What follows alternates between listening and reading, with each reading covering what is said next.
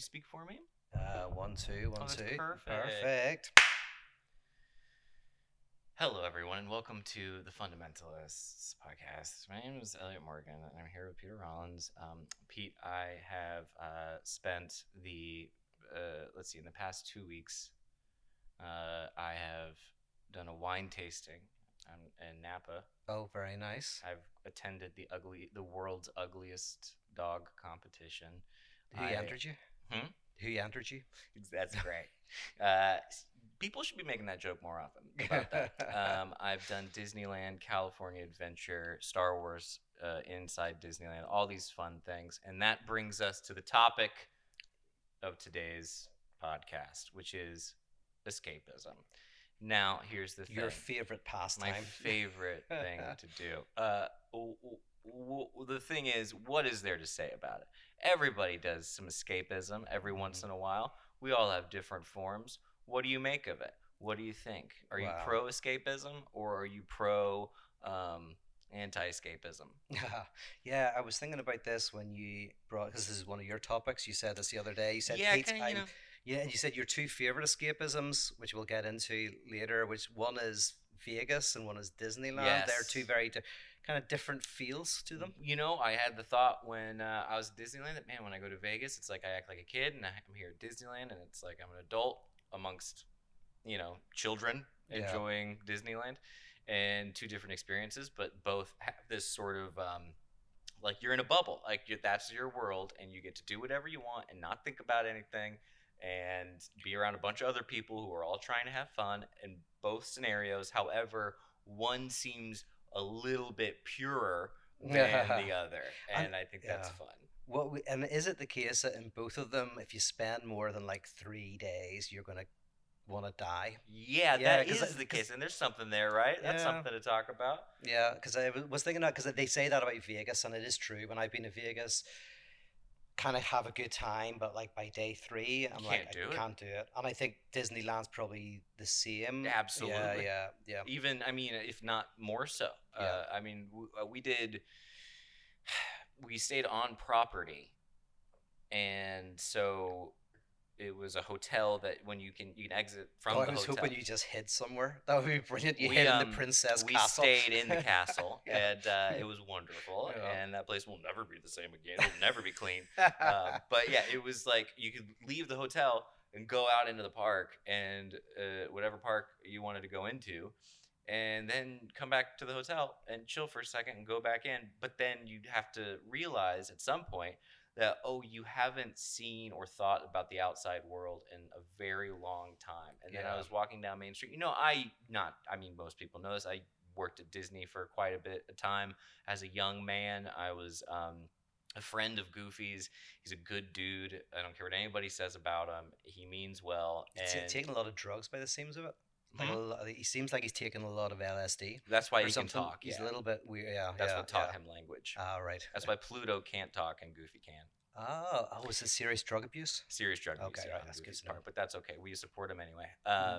Yeah, and so it got me thinking about the topic of escape, but I didn't think about it too much beyond it. That's why you're throwing it over to me. I like that, which I'm very happy to say something. What's your thoughts? Go talk. Yeah, I'll drink. You got something?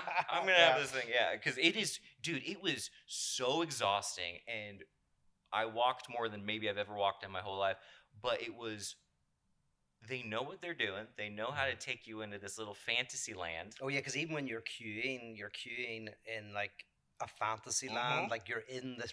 In fact, it's probably better than the ride in some ways, you see. Well, here's the thing, Pete. Not to go all braggy on you, all right, but if I get excited about a particular trip or something, I can really quickly obsess over planning it. And so I obsessed over making sure we could actually go on these rides that I wanted to go on and not be, the lines are insane. It's like 2 hours. Oh, is that right? Well, did you get the fast passes? The fast passes, dude? Okay, all right. Now, by the way, I watched a whole documentary on fast passes. Really? To which my friend Jay said, why don't they just give fast passes to everyone? It's like, I don't know if that's going to work. That's not yes, fast passes for everybody. Yeah. And then there's no fast passes. Yes. Yeah. There's something about economics in there, but I don't know. yeah, I don't understand. Yeah. But now it's so much worse because it's like okay, I'm going to go off on a tangent here, and then if there's something in here that you find interesting, feel free to jump in. Yeah, no, this is great. At some stage I'll talk a little bit about society and its discontents, but hey, that'll be for half an hour down the line. It's coming. It's coming. Yep. So now what they do is, if you want to, okay, so it's so complicated. It is. Did we talk about this at all? No. It is crazy. But I did watch a 2-hour documentary on fast passes. Now that did I mention that? Would you know what it's called? No, it was one of these YouTube ones. It was very good, and it was some guy who makes overly long kind of documentaries, video essay type things. Yeah. Well, I'll check. Yeah, send it to me, because what they do now. Okay, they're called lightning lanes, but there's 2 ways you can get them. One. Fight to the death. Fight to the death. Okay. You have to beat up one of the characters and force your way in. And so you can do what's called a Genie Plus service that you can tack on to your ticket price. However, your ticket also has to have a reservation. You can't just have a ticket to the park and they let you in. You have to have a ticket and a ticket that lines up with the reservation. And then on top of that, you need to add the Genie Plus service. If you add the Genie Plus service, it can get you lightning lane access to many rides. However, it can't get you access to all of the rides, especially the most in-demand ones. Those are individual lightning lanes, which you can only book when you are in the park. So you cannot book any lightning lanes until they scan your ticket and they know that you're actually there. And the individual lightning lanes cost like $18 to $20 per thing. So basically, you're just getting nickel and dime the entire time. I don't know if you know this or not. Disney's very expensive, incredibly expensive, bonkers, and it all worked out perfectly to the point that basically we were not in a line at any point. Is it because of the money we make on the fundamentalists? At .com/Patreon. Yeah. Which feel free to sign up. It helps us pay for the editing of the thing. Have we ever taken money out? No, we've never taken money. So maybe there's millions in there? No, Pete, we've never taken money out. Whatever's in, no, we You're owed money. I have to. It's dog-eared or whatever. What is that called? Dog-eared. Is that? Yeah. Just resting in your account. Yeah. Anyway, it's a crazy experience. So if you pay enough, by the way, if you come in with limitless money, can you kind of get to the front of the queue all the time? Sometimes, but you still got to be there. You got to time it right, and you still don't know what's going to happen. Okay. It is like insane. However, I was so neurotic about it that I was like, "We're gonna get this. We gotta get in the park. Come on, let's do this. All right, and it was super easy. And the trick is to go in the morning. But anyway, who cares? The point being, Rise of the Resistance is the greatest ride I've ever been on. Oh, by the way, I have heard the podcasts about things like tips for things like Disneyland do very well, so maybe that's where the direction we should go, because you obviously know the tips. Now I know. I know. There's one tip, and that's just spend more money than you could possibly imagine spending on anything, and you will have the most luxurious, fun, magical time. Or the tip, just don't go. Just stay home and cope with actual existence. Yeah. But your favorite ride was? Did you mention it there? Look, man, I don't know if anyone's going to find this interesting at all, but I will say that Star Wars Rise of the Resistance is hands down the greatest ride I've ever been on. It blew me away. Wow. Just the technology? Technology and the immersiveness. I'm going to nerd out here on you for a second, Pete, okay? I like Star Wars. Okay. Even the all the ones that happened after Return of the Jedi? No, and that's a lot of what the park is based on, is kind of the newer movies. Okay, yeah. And no, I'm not super into those movies. However, the lore of it and kind of, I watched Kenobi. I didn't like it very much, but Mandalorian, love all that. Original movies, love them. Rogue One, loved it. Great stuff. Sentimentally attached, nostalgic, wonderful things. But the cool thing, have you been there since they did the Star Wars land? No. All right. So because I'm not a child. Because you're not a child. See, that is such a not fair thing to say. There's very rarely a child in Disneyland that is not accompanied by at least one adult. Okay, so but what they do for this land is there's no signage for it. They don't tell you where, like, oh, Galaxy's Edge is this way, because the whole idea is that it's an immersive place, that these spaceships have landed here. Now, you can, childlike or not, seeing the Millennium Falcon in that's person pretty cool. Is pretty cool. And there's always little, TIE fighters. And so basically, it's a full size little park. Can you go into it? No, full size Millennium Falcon. Yeah. Can you actually go into it? They make it seem like that if you do the ride, but no, you don't actually go to it. It's a big old prop. But it makes it. They do a great job. Okay, I will say that. But the cool thing is, there's no Star Wars merch. You don't see the Star Wars logo anywhere. What they're called cast members at Disneyland. They are basically in character, and then all the shops and stuff are selling things that they would be selling in a Star Wars land. So if you get a toy, it's based in the Star Wars land, and they're all like, there's no, when you walk in, it's not like welcome to Star Wars. Like, they act like it's just a thing that you can pass through. Very cool. Rise of the Resistance, greatest ride. Did you fight Darth Vader? I saw Kylo Ren, and we had some words. Yeah. Oh, you did. And for some reason they kept talking to the children instead of me. But for what I saw, it was pretty great. And the problem is, because we did it in the morning. If you want to talk about escapism, getting up at 8 a.m. and walking into a Star Wars land and then having to like fight off the Empire and be rescued by the Resistance when you're drunk is quite I mean, or hungover, but and that's the thing too. Disneyland doesn't have any basically nowhere you can get drinks. What about the hotel? Yeah, but it's there's like one bar and it's not open very much. Okay, like, they don't open till super late, so it was very just like. Truly, they force you into this California adventure. However, everywhere you can walk around, beer, whatever, cocktails. Anyway, we got into the cantina, the Star Wars cantina, pretty quickly. I saw a picture of you in there. I think it was the cantina. Mm-hmm. we sat down, dude, with the saddest people I have ever seen in my life, and we managed to get like the reservations probably like 10:30 or something. And do the walk-up list, and we were able to. Everything worked really smoothly. Yeah, I'm enjoying this way too much. This is brilliant. I feel like I'm there. This is great. Keep going. The drinks are. You can drink there. Yeah, that's one of the like 2 or 3 areas in Disney you can drink. All right, and then I got us reservations for a restaurant called Blue Bayou, which is part of the Pirates of the Caribbean ride. We've passed through it, but it's a nice restaurant, and that was a pleasant experience. And they give you like a drink there or whatever. But the Star Wars drinks are Star Wars themed, and there's an android that functions as a DJ the entire time, and all across the ceiling is containers of Star Wars mythological animals breeding, like aquariums, basically. Filled with just the saddest families in the world, just the most exhausted people, and it was so wonderful. So we had a drink there, left, did Rise of the Resistance, incredible experience, did a bunch of other rides. Splash Mountain. Here's the thing with Splash Mountain. You know what Splash Mountain is? I think the secret's in the title. There you go.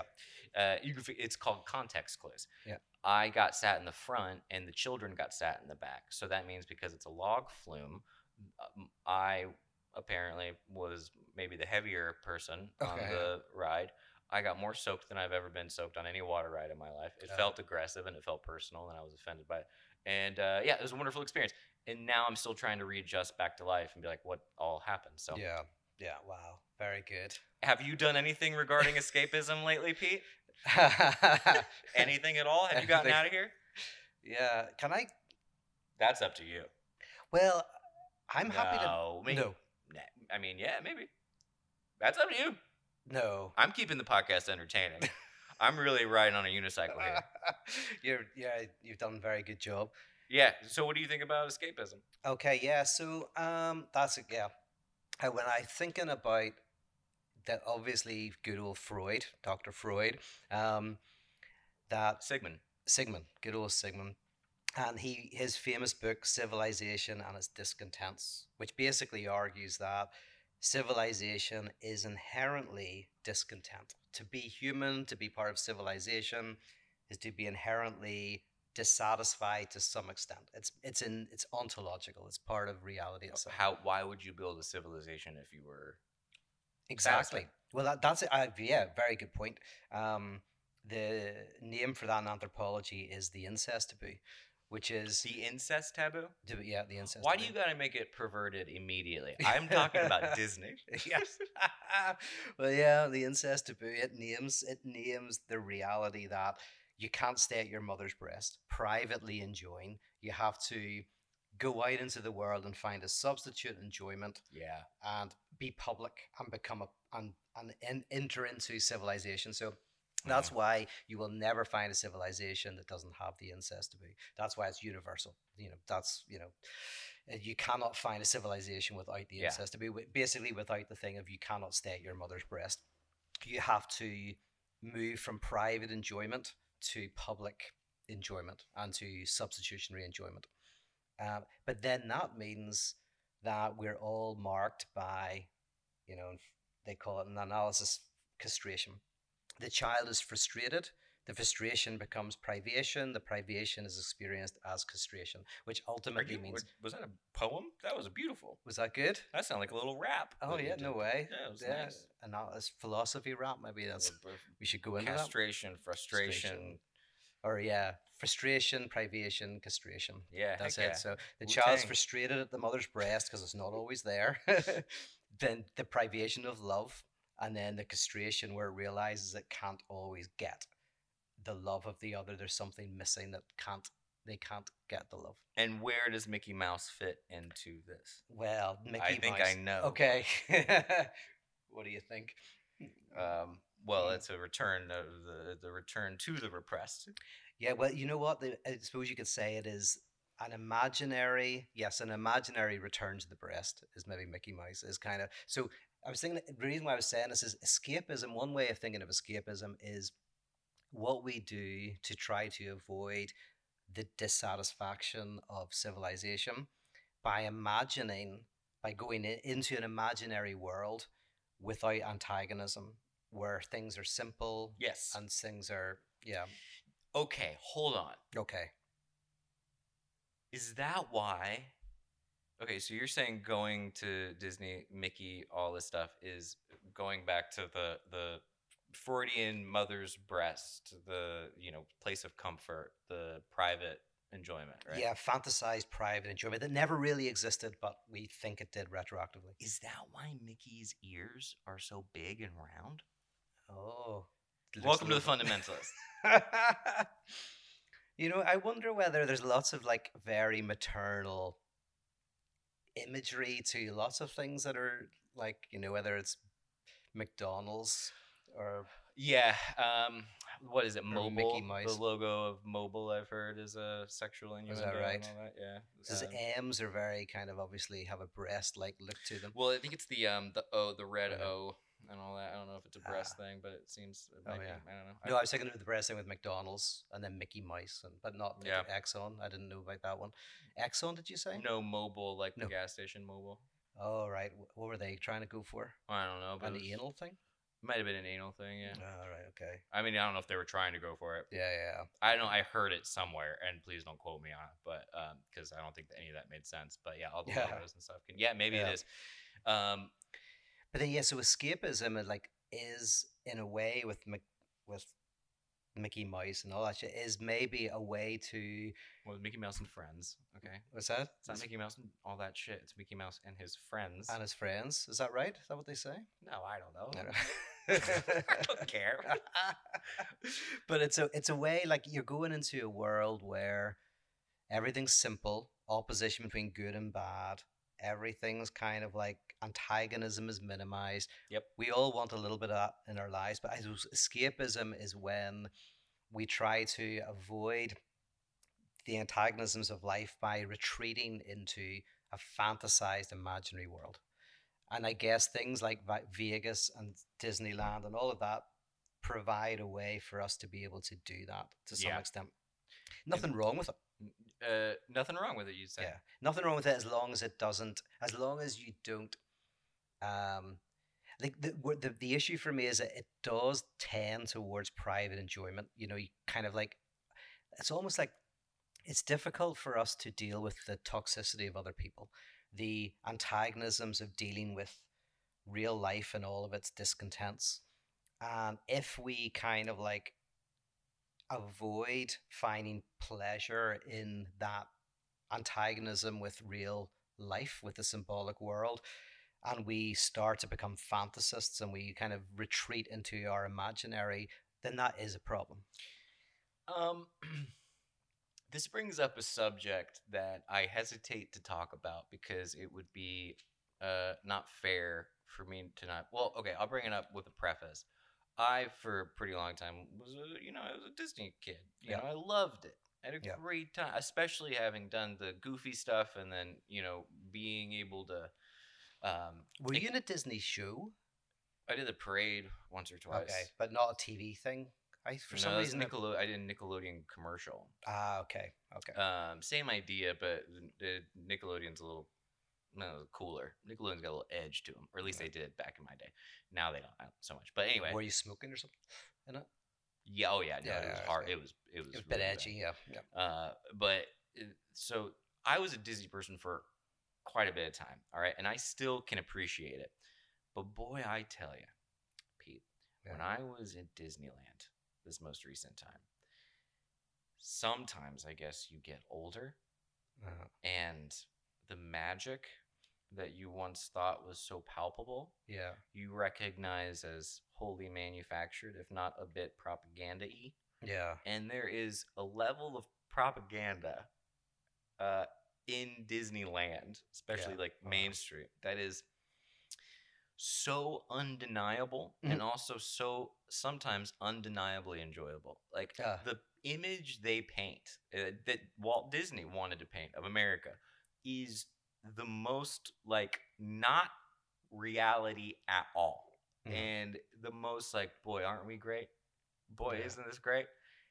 I don't have a problem with it. However, if you get past a certain age, I guess you kind of go, even if I don't have a problem with it, it's still not. I still can't help but see it a little bit. Yeah, because this would be my main problem with escapism, is that it reduces contradiction to opposition, in the words of Todd McGowan, in that somewhere reduces contradiction to opposition. Nice. So what you have in something like Disneyland is a very clean and nice way of understanding reality, where there's goodies and there's baddies, and the baddies are there and we fight the baddies, and here are the goodies, and it creates a very intoxicating view of the world. Yeah, very intoxicating. Great word choice. Yeah, but it doesn't reflect anything reality at all. In fact, and the more you think like that, to be honest, for me, the more dangerous it becomes. Like the more you see the world in terms of Disneyland-esque ideology. Yeah. Okay. So that is the point I was kind of getting at, which I beating around the bush, but Disney, because Grace had a couple moments.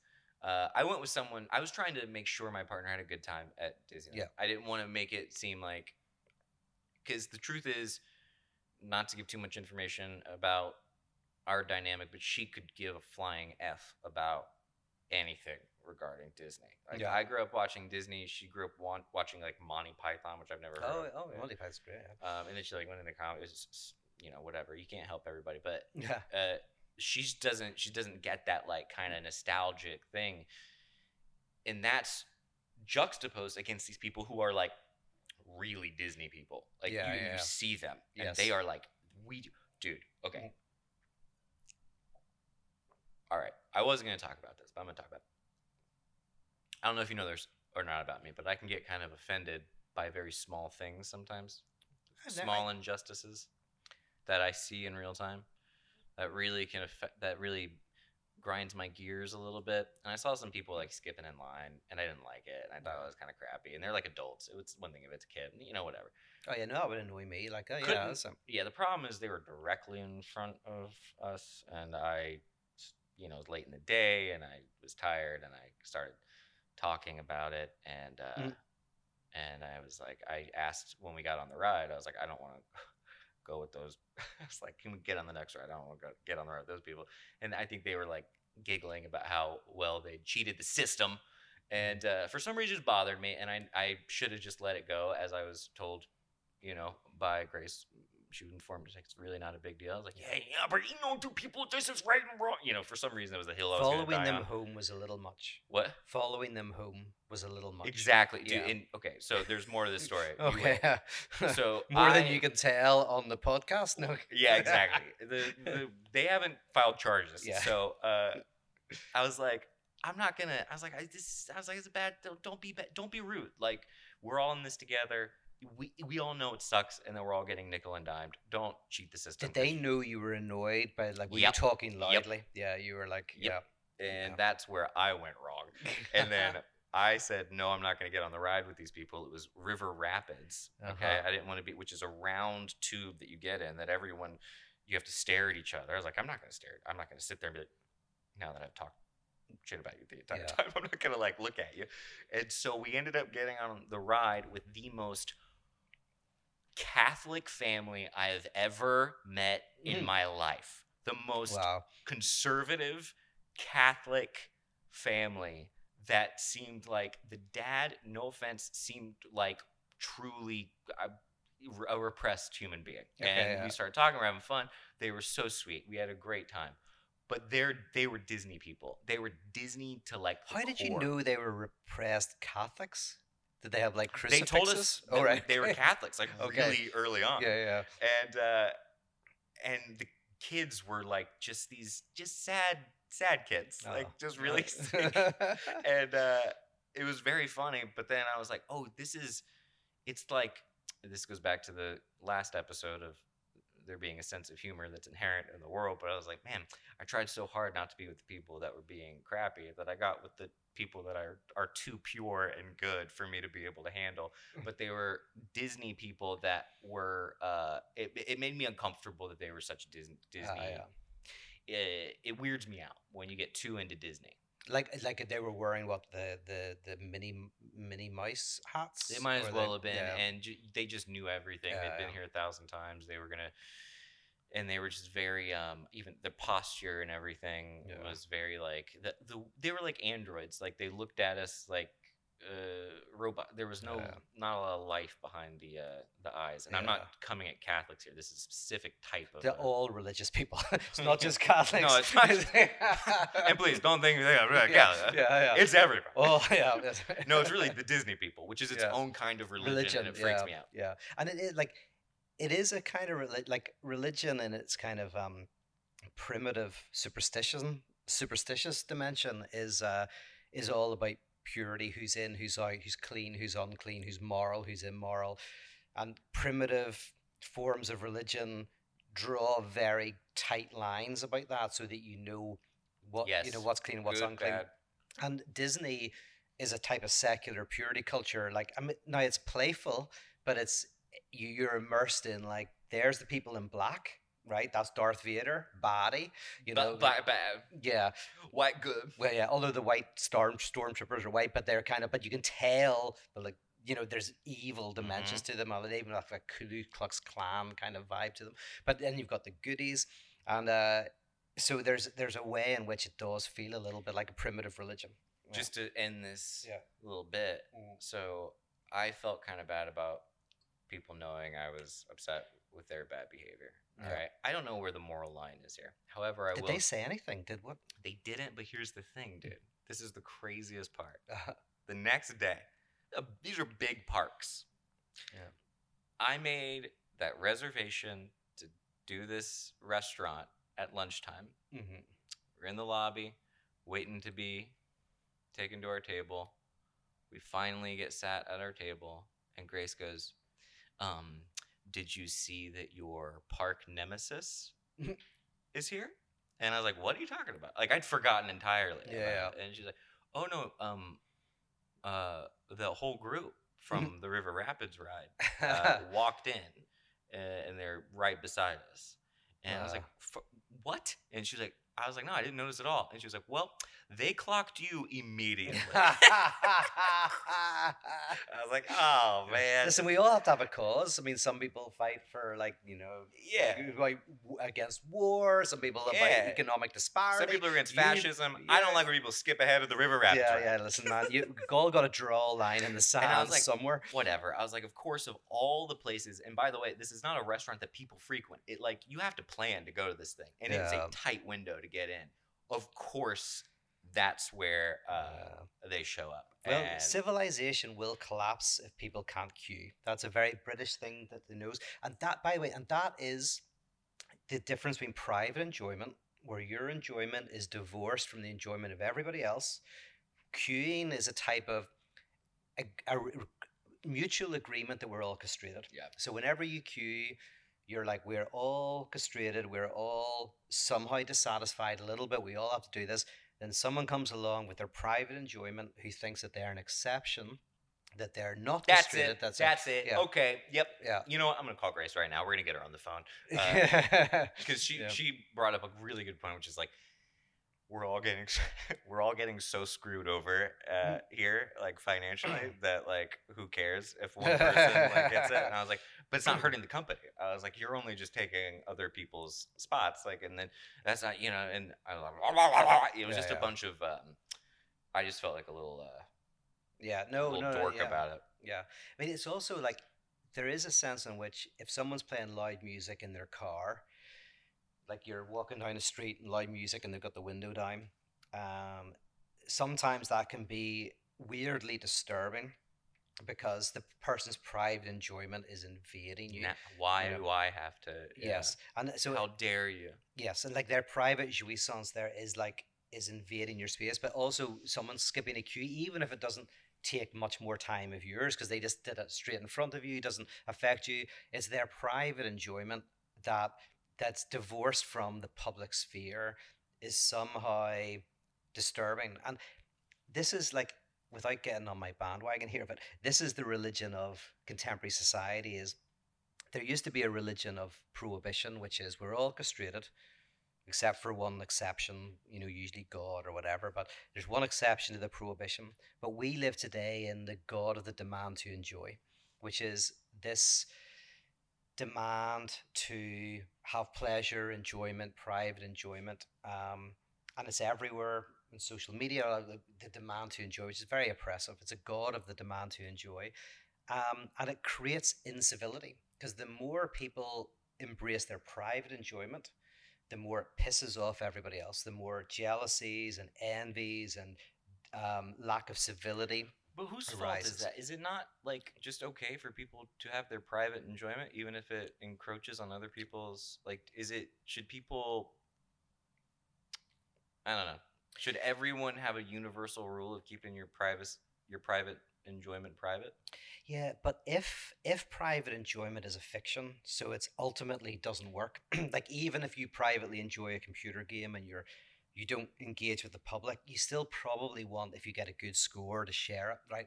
If there's a sense in which there is no such thing as private enjoyment, the castration, basically the incest taboo is real, right? That you can't privately enjoy. Your enjoyment is always connected to your neighbor. Your enjoyment is always connected to the social world. Then the fiction or the escapism of private enjoyment is a fiction. It doesn't exist. It's not real. I don't know, man. If I listen to Weezer with other people, I enjoy it a lot less. But you do talk about Weezer a lot, so you obviously there's a public dimension to it. Yeah. If you really loved Weezer privately, we wouldn't know that you're banging on about Weezer all the time. No, I do enjoy it privately. Yeah. I enjoy it privately more than I enjoy it with other people. Because if I listen to it around other people, then they remind me that it's not that good.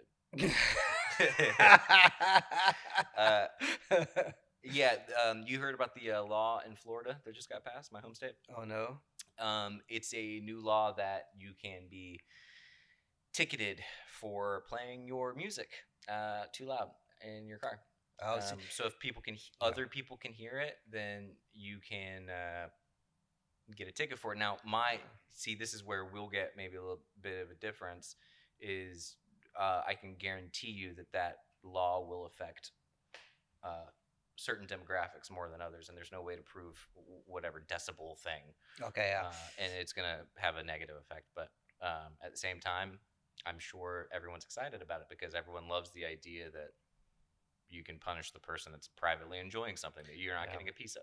But this is like, so that's a great thing. I didn't know about this, but that's a great example of what I'm talking about, because technically, right, and there's a great book, The End of Dissatisfaction, about this, Todd McGowan's book, but is that conservatives are generally, a conservative position is one in which they understand very deeply the danger of the god of the demand to enjoy. So within progressive and liberal circles, there is a real demand to enjoy, right?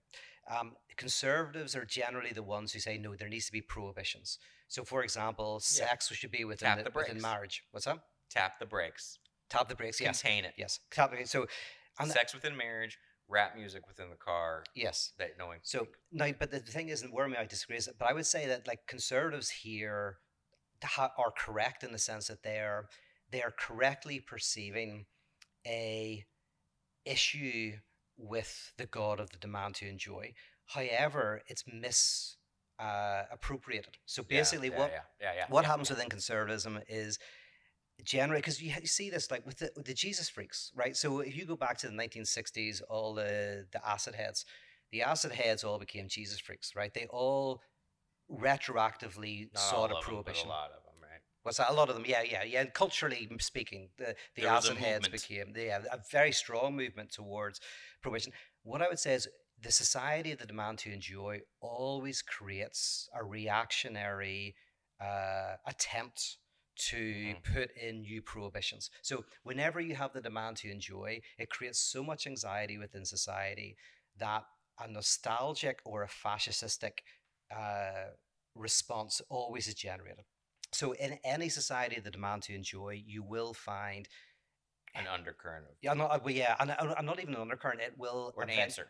An answer, yeah. And what you'll see, and you'll see this in America in the next, I would say, 8 years, you will see a return to the god of prohibition, right? You'll see. Oh, you think? Oh yeah. You think we're not headed there? Yeah, but it is. Then this is where I'm very different from identitarians. Is that is the product of progressivism. Progressivism creates its reactionary response. Now there is. I don't know if it creates it. Okay, I don't know if it creates it. Creates it. Yeah, well, so I say because it creates so much anxiety. It's like a chicken and egg kind of deal. No, so I would say that the more that you see others, now not really, but the more there's a demand to enjoy, and you see, for example, in social media enjoyment, and you see other people enjoying, the more you see private enjoyment, the more you can't deal with the toxicity of the other, etc., the more likely you are going to be ultimately to respond to a new prohibition, a new conservatism. So new conservatism kind of, I would say, always results because it's a way of it's a way of containing anxiety. The anxiety of enjoyment will always be found in new prohibitions, new laws. There is an answer, but I'll have to listen to this episode again myself to see what I think about it. But okay, yes. But the answer for I like what you're saying. Okay, yeah. The answer, and this is why I'm not a progressive, whatever, the answer is that everyone's castrated, including reality itself. There is no exception to the prohibition. So the conservative God is the one. God is accepted from the incest taboo. God is the one who is whole, complete, enjoys without limit. And we, when we get to heaven or whatever, or create the new society, we can enjoy entirely. So we can get rid of the incest taboo. Then there is the God of the demand to enjoy, which is no, we can all enjoy. We can all have what we want, which creates anxiety. The third position, which I think is the right position, is no, there is prohibition, or there is antagonism built into reality itself. And once you accept that, and that there is no uncastrated other in God or ideal state or whatever, you're freed from fascism, and you're freed from the God of the demand to enjoy. I just wanted to talk about Star Wars. Okay.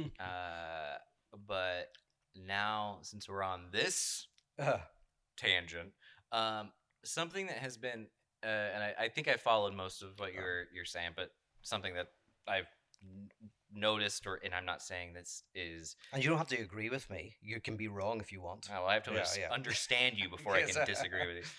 But I've noticed this past month. Maybe it's just me noticing. My attention is on it, so maybe it's not, really an objective observation. But the amount of, I would use the word reactionary sentiment toward things like Pride Month or Pride parades and all that stuff seems to me to be insane. Like the amount, it's like, first of all, who gives a crap? Second of all, I've seen these things, and I know these people, and they're fun and wild and crazy and weird, and I think it's wonderful. But there is such a weird. It feels like a resurgence of this kind of conservatism, basically being like, you can't. It's like everyone woke up one day like, what? There's drag queens, and it's like, who? This has been going on forever, and somehow right now there seems to be just this real focused hatred of people, you could say, playing their music too loud in their car, going on a parade and being drags and but going wild. And people but go, if you're a dialect, but if you're a dialect, like this is where like it all makes total sense from a psychoanalytic perspective. Is that, and this is where I have to resist painting one side as morally bad and the other is morally good. What you're seeing is. Yes. This is your rise of the resistance. Yeah, no, this is where you go like, if we live in the age of the demand to enjoy, and by that I mean that within social media and within even pride parades and all of that, people pretend to be having excessive enjoyment, and I use the word pretend because of course no one is, right? But there is. I don't know. Yeah, but let's go with this theory for a second. Yeah, okay. That there's that there's a certain sense in which in order to sell products or to kind of attack the other or to whatever, we engage in certain basically where it used to be where adverts pretended to enjoy, right? But now in social media we pretend to enjoy. So you go onto social media, people, I see it even here in this apartment, you go downstairs, people are adverts still pretend to enjoy though. Well, yes they do, but they've just also outsourced it to people who create their own adverts and do our job. Enjoy. Yeah. So everyone's doing it now. Whereas I said it was constrained to advertising. So with global capitalism, basically, this command to enjoy is globalized, right? Now, if that's the case, if that's the case that there is a certain kind of like within society, this super egoic injunction to enjoy, then it obviously makes sense that there will be a reactionary return to the god of prohibition. Like that just always happens. Yes. It has to happen by definition. Okay, I get on board with that. But if that's the case, then you go like they're dialectically intertwined. They're absolutely interconnected. It's not like, why is this happening in response to this? It's going like, oh no, they're dialectically completely intertwined. You have to enter into this psychoanalytic insight in order to get to a third stage. I still go back to the chicken and egg thing, though. I don't necessarily. I mean, yeah, you can look at it as that side's reacting to that side, and that side is reacting to that side. But it is intertwined. It's like a little DNA strand, but at the same time. But at the very beginning of the chicken and egg, because chicken and egg is not actually a chicken and egg, because chicken and egg is like, oh yeah, the egg comes from the chicken comes from the egg. But from an evolutionary perspective, you can answer the thing. In the Freudian thing is like, the progressivism and reactionism are chicken and egg. But if you go right back to the beginning and say that discontent is inherently part of reality itself, then go, oh right, so what happens at first? Society experiences everyone's castrated, with one exception being God. And then the exception becomes the rich person, and then the exception becomes your neighbor, and then the exception becomes like everyone's enjoying except for you. Then we enter into, contemporary era, which is the God of the demand to enjoy, which then generates a nostalgic, sometimes fascistic return to the God of the demand to enjoy. Hold on, yeah.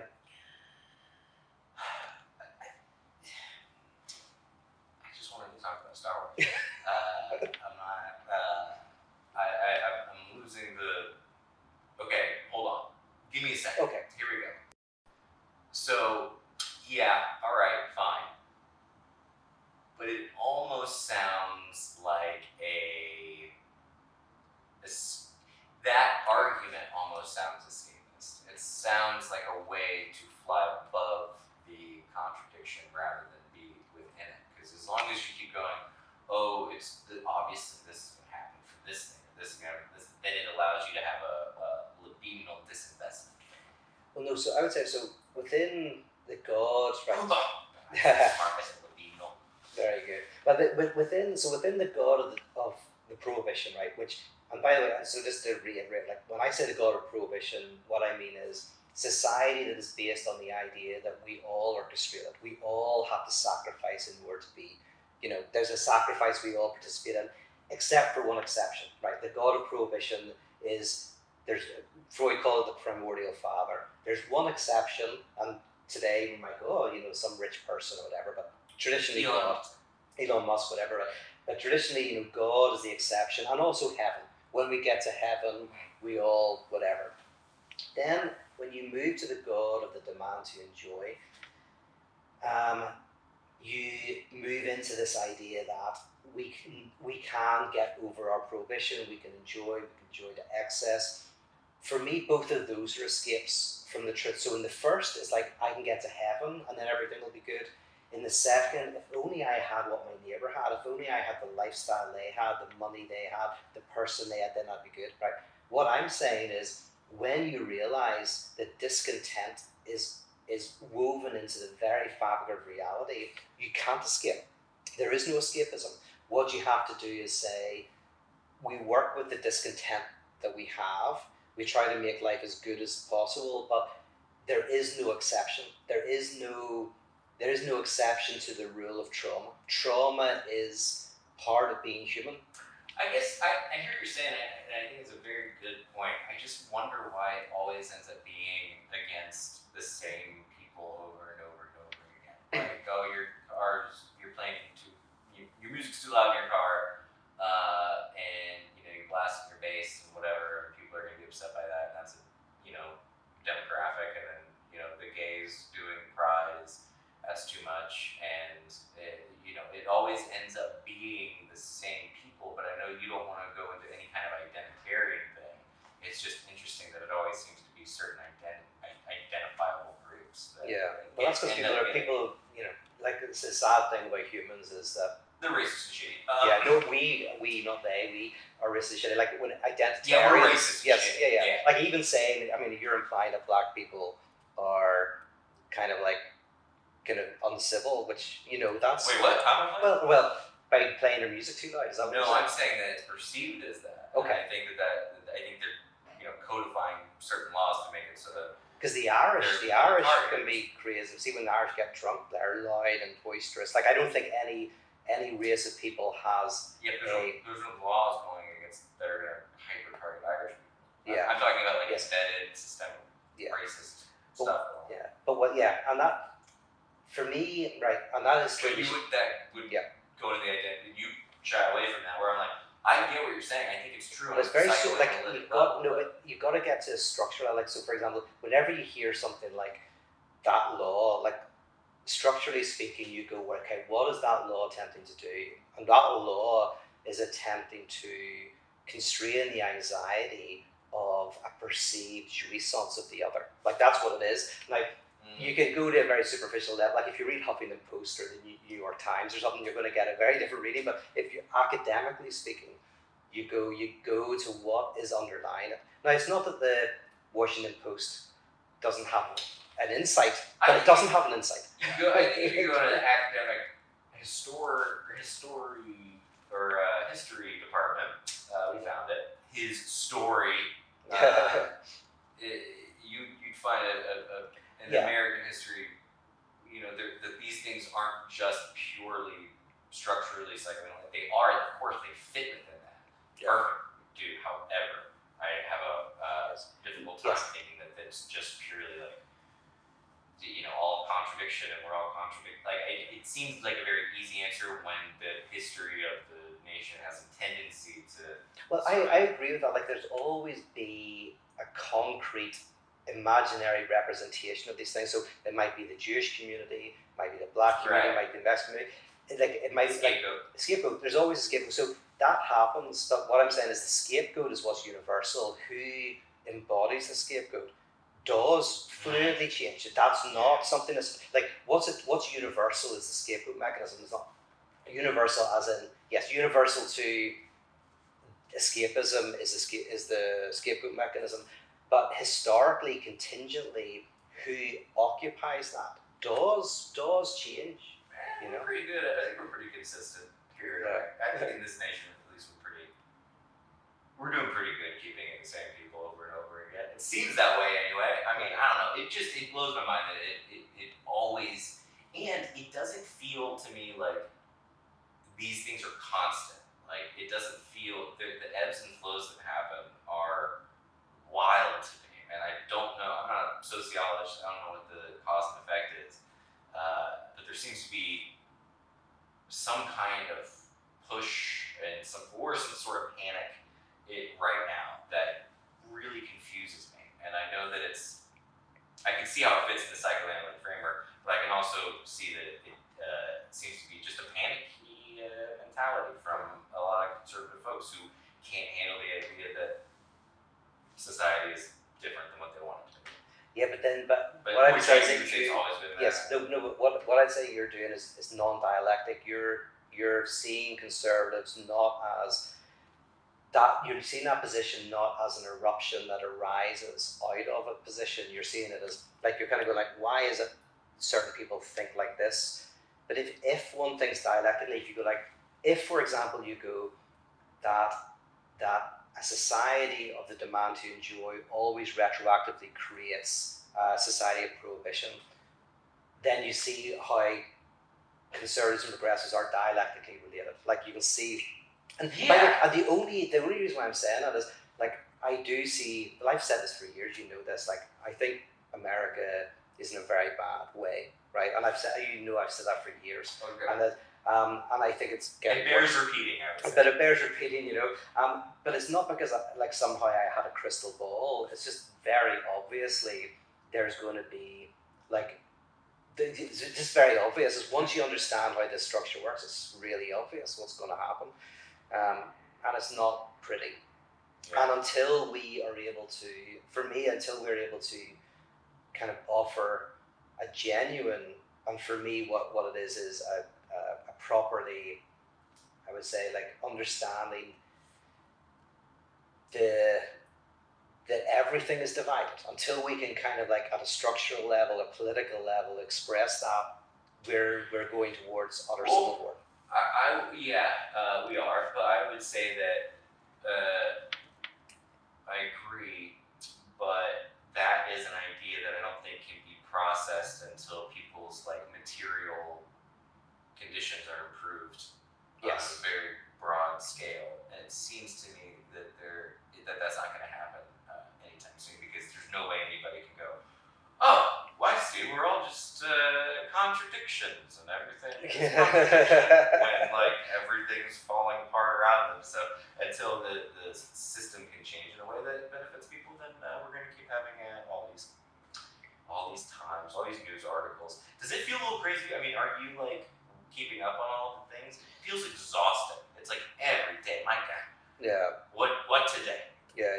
It is exhausting, but as I say, in terms of the cultural sphere, I see it as equally bad on both sides. Like I see that. I like. It's funny if you watch YouTube, you can get caught up in like if you watch only one set of videos, you see the world in one way. One set of videos, the other way. Doing this Tammy Faye documentary is really interesting because I see the madness of both sides. Because I'm looking at kind of like how these two worldviews see each other and how they're completely divorced. They think they're divorced from each other. So, but for me, they're completely interconnected. Like, yeah. Yeah.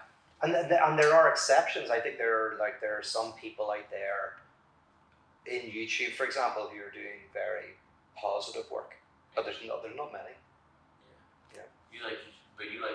I was thinking about this earlier today. It's like, man, I'm super into Sam Cedar. I really like Sam Cedar. Oh yeah. And then you're more of a Jimmy Dore fan. Yeah. Yeah, that's cute. Yeah. Sam Cedar. Yeah, that's a fun difference. Well, this is interesting. I think it says a lot. We should. This is definitely.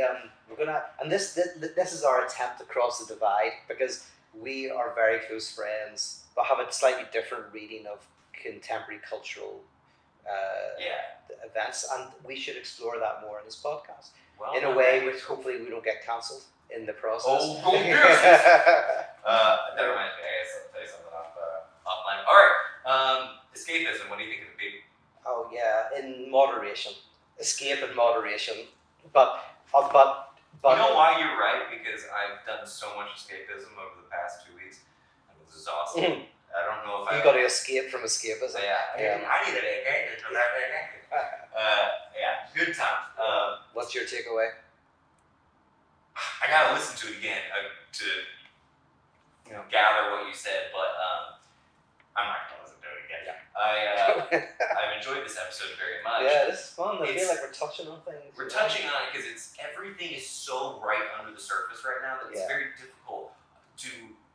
We could have done a podcast on Furbies and it still would have ended up talking about some of the bigger issues that are going on. So I would just say that my goal is to just kind of keep paying attention. But my goodness, to be honest with you, I am not optimistic at all about the trajectory that this country is headed in, and it saddens me and makes me upset and a little nervous. And by the way, one of the reasons why I think the conservative response will always fail, and this is important, I maybe say this, is that the conservative response, you cannot go back to the god of prohibition, because if you notice this about religious leaders, they'll say things like you should have sex within the confines of marriage because that's what makes it more fun. In other words, even whenever conservatives try to enact prohibitions, it's in submission to the god of the demand. It's still in the context of there will be more later. And it'll be even better. And the issue for me then is that we genuinely live in the age of the gods of the demand to enjoy. You can't escape it. You cannot go back. So even conservatives and intelligent conservatives all understand this. So any intelligent conservative is basically saying, no, this god of the demand to enjoy, pure enjoyment and excess creates anxiety, incivility, creates this increase of private enjoyment, diminishes and frays social bonds, all of that. So any intelligent conservative will say that. But where I think they go wrong is in a nostalgic attempt to return to prohibition, which then always is in danger of becoming kind of this very perverse nostalgia and fascism. And the return to whatever they're thinking of was never really a thing. Yeah, well, although I think before globalized capitalism, it was possible to have a society of a prohibition where literally you could not be constrained by happiness, where you could literally go, no, we're all in this together. Like I do think there were times in the past where there were greater social bonds and all that. I just don't think you can go back now. The only way is to go forward, and the way to go forward is to realize that even the people who look like they're enjoying aren't. So, for example, first it's very good for conservatives to see that the seeming enjoyment that they feel is going on all around them, this excessive enjoyment of, say, people not working and getting free money, or coming from their terrible country to this amazing country to get free healthcare. You don't get free healthcare, but free everything. But that's a very But or these people like the conservative, the fundamentalist preacher who's talking about the pride parades where everyone's having sex. Yeah, which is a veiled, thinly. They don't recognize that those people are also just people, and that they also have that contradiction within them. They themselves aren't walking around every day going, "I'm living in cloud." Yes, of course. But you can hear within the fundamentalist pastor that there's a jealousy. There's a jealousy of the pure excess of jouissance that this other is having, and for me, there should be sometimes. What's that? There should be a little jealousy. Yeah. Oh yeah. But the truth sometimes is, other people are better at having fun. No, but the beautiful thing is, and this is again Tammy's great thing, is the beautiful thing is when people get together and they go, well, of course people are having fun sometimes, and we all have a bit of fun. Life is full of, has fun moments, and for some more than others. But where social solidarity comes in is whenever people can get around a table and go, yeah, but you know what? I'm having relationship difficulties. I have sexual difficulties. I've got loads of money and still I'm terrified that I'm going to lose it all. I have a relationship with someone that I really desire and I'm terrified they're going to leave me, or I can't do this or I can't do that. Like, and whenever I realize that the other has struggles just like me, it creates social solidarity, and I think it creates the basis for a healthier society and a society in which we can kind of create more equality. Anyway, that's my argument. It's a great argument, everybody. Thank you so much.